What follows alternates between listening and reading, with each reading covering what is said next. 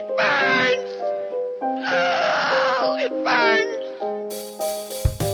They're coming to get you, Barbara.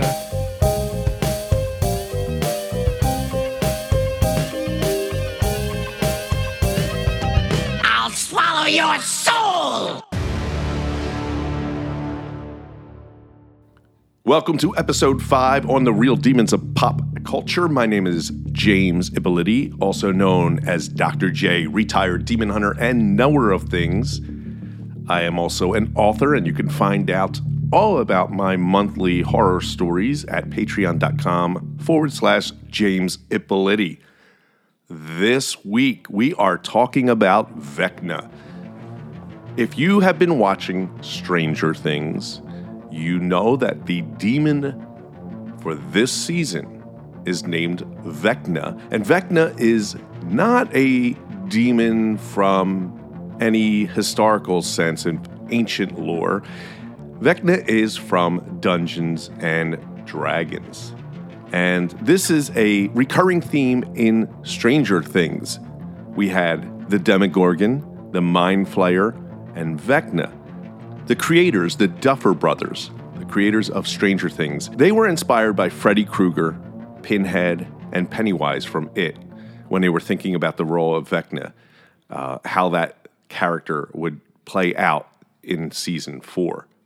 They also had inspiration from the Game of Thrones Night King. And what's really cool is they went and they hired the special effects artist who did the Night King for Game of Thrones to create Vecna. Vecna looks really wild and cool, just decaying, and has all these like tentacle-like things coming out of him. And that is close to the Vecna we see in Dungeons and Dragons. Who is Vecna? Well, Vecna was named one of the greatest villains in Dungeons and Dragons, originally appearing in the world of Greyhawk in 1980. So he's the Dark Lord of the Ravenloft domain when that was a thing.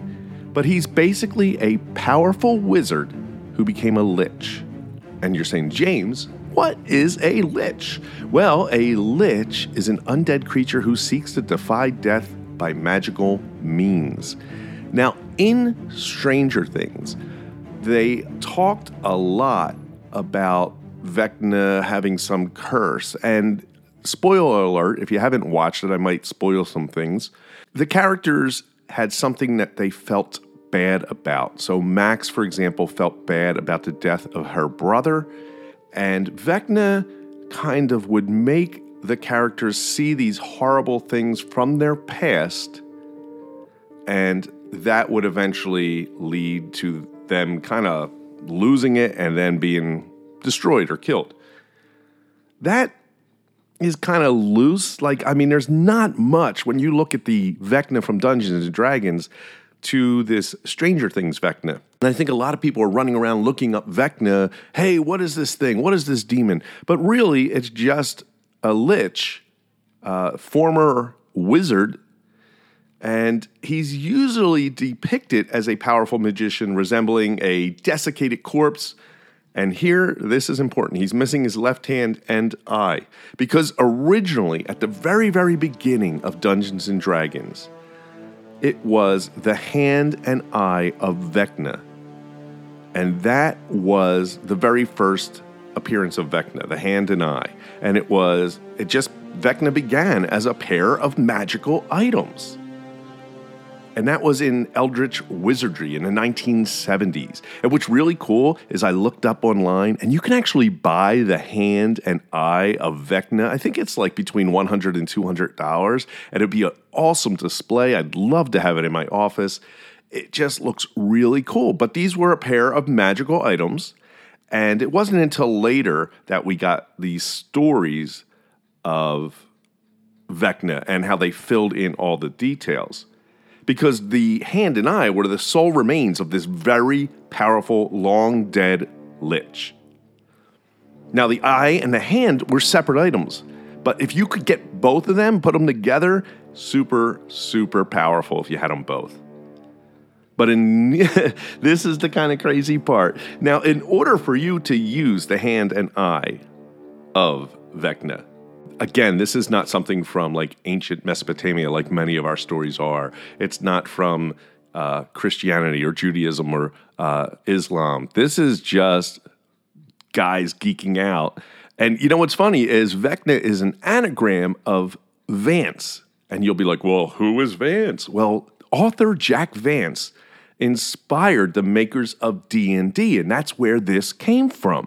So in order for you to use these magical items, you need to carve out your own eye and cut off your own hand and replace them with the eye and hand of Vecna. Now, if you're wondering, it was the left eye and the left hand. He's also known as the Dying King or the Undying King or the Whispered Ones. He's got lots of names. And at one point in the D&D story, he had this demigod status. Now, in the story as well, Vecna had a lieutenant named Cass, or Kas. It's K-A-S. They had a falling out, and there was a sword of Kas, the magical item that was left when the battle was done, and it consumed Kas, and the only thing left was this magical item called the Sword of Kas. It's also Kas who was responsible for mutilating Vecna and why he lost his hand and eye. Another really cool thing that I think is pretty awesome, and I think you can get a replica of this also for your office. It is the book that is literally held inside the chest of Vecna, because he has these ribs, and inside the ribs there's a book, and it is the Book of Vile Darkness. Who does not want that in their collection? It's also known as the Book of Ultimate Evil. I mean, I want this. Who doesn't want the Book of Vile Darkness? And it's held in his ribcage, as I said. And Vecna may have actually been the first to transform successfully into a lich, because this isn't something that everybody can just go do. You'd have to be a wizard, and then you got to be like doing things that are so bad, and I mean very, very terrible, evil things to gain the knowledge of becoming a lich. And the thing with Vecna is he's always striving for godhood. He just wants to be the most evil thing and have the power of a god. So if you're playing a game of D&D and somebody starts talking about this head of Vecna and you need to get it, it's a trap. Don't do it.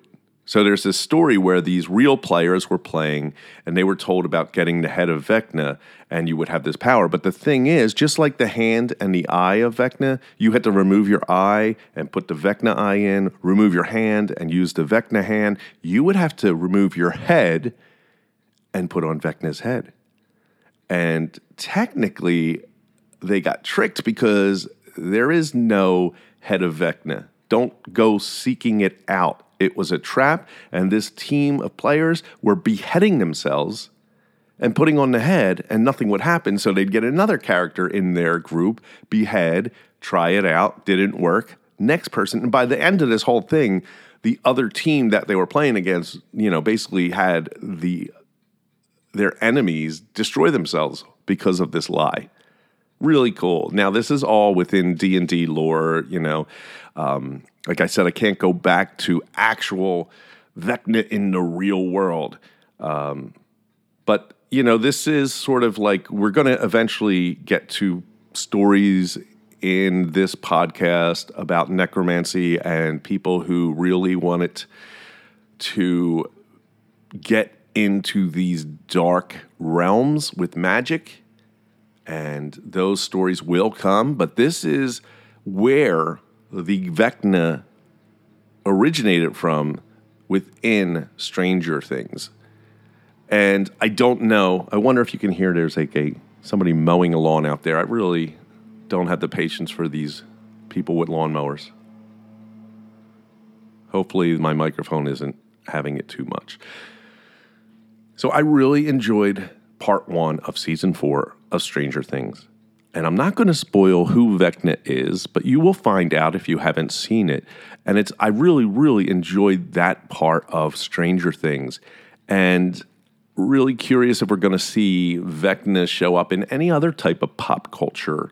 I mean, obviously it's in a game, and we have it in Stranger Things now, but I think the special effects makeup that they did for Vecna is going to be around for a while now. And the other thing, if you haven't noticed, when you're watching Stranger Things, the sort of Hannibal Lecter guy that was inside the jail cell that the girls came to visit, that was actually played by Robert Englund, who played Freddy Krueger, who Vecna was inspired by. So all that comes together. I hope you enjoyed this episode. In 2 weeks, we're going to have a new episode. The demon will be Hecate. Hecate. Yes, that will be our demon in 2 weeks. Thank you so much for listening. It really means the world to me. If you have a demon you want me to talk about on this podcast, then you can find me on Twitter at James Ippoliti. All my links are in the show notes, so go check them out. And if you enjoy this, please share it with some friends of yours. You don't know how much that means to me and to the podcast. Good night.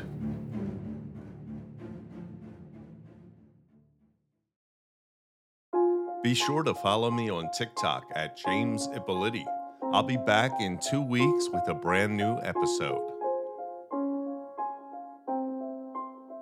The Real Demons of Pop Culture is a Guerrilladelphia production.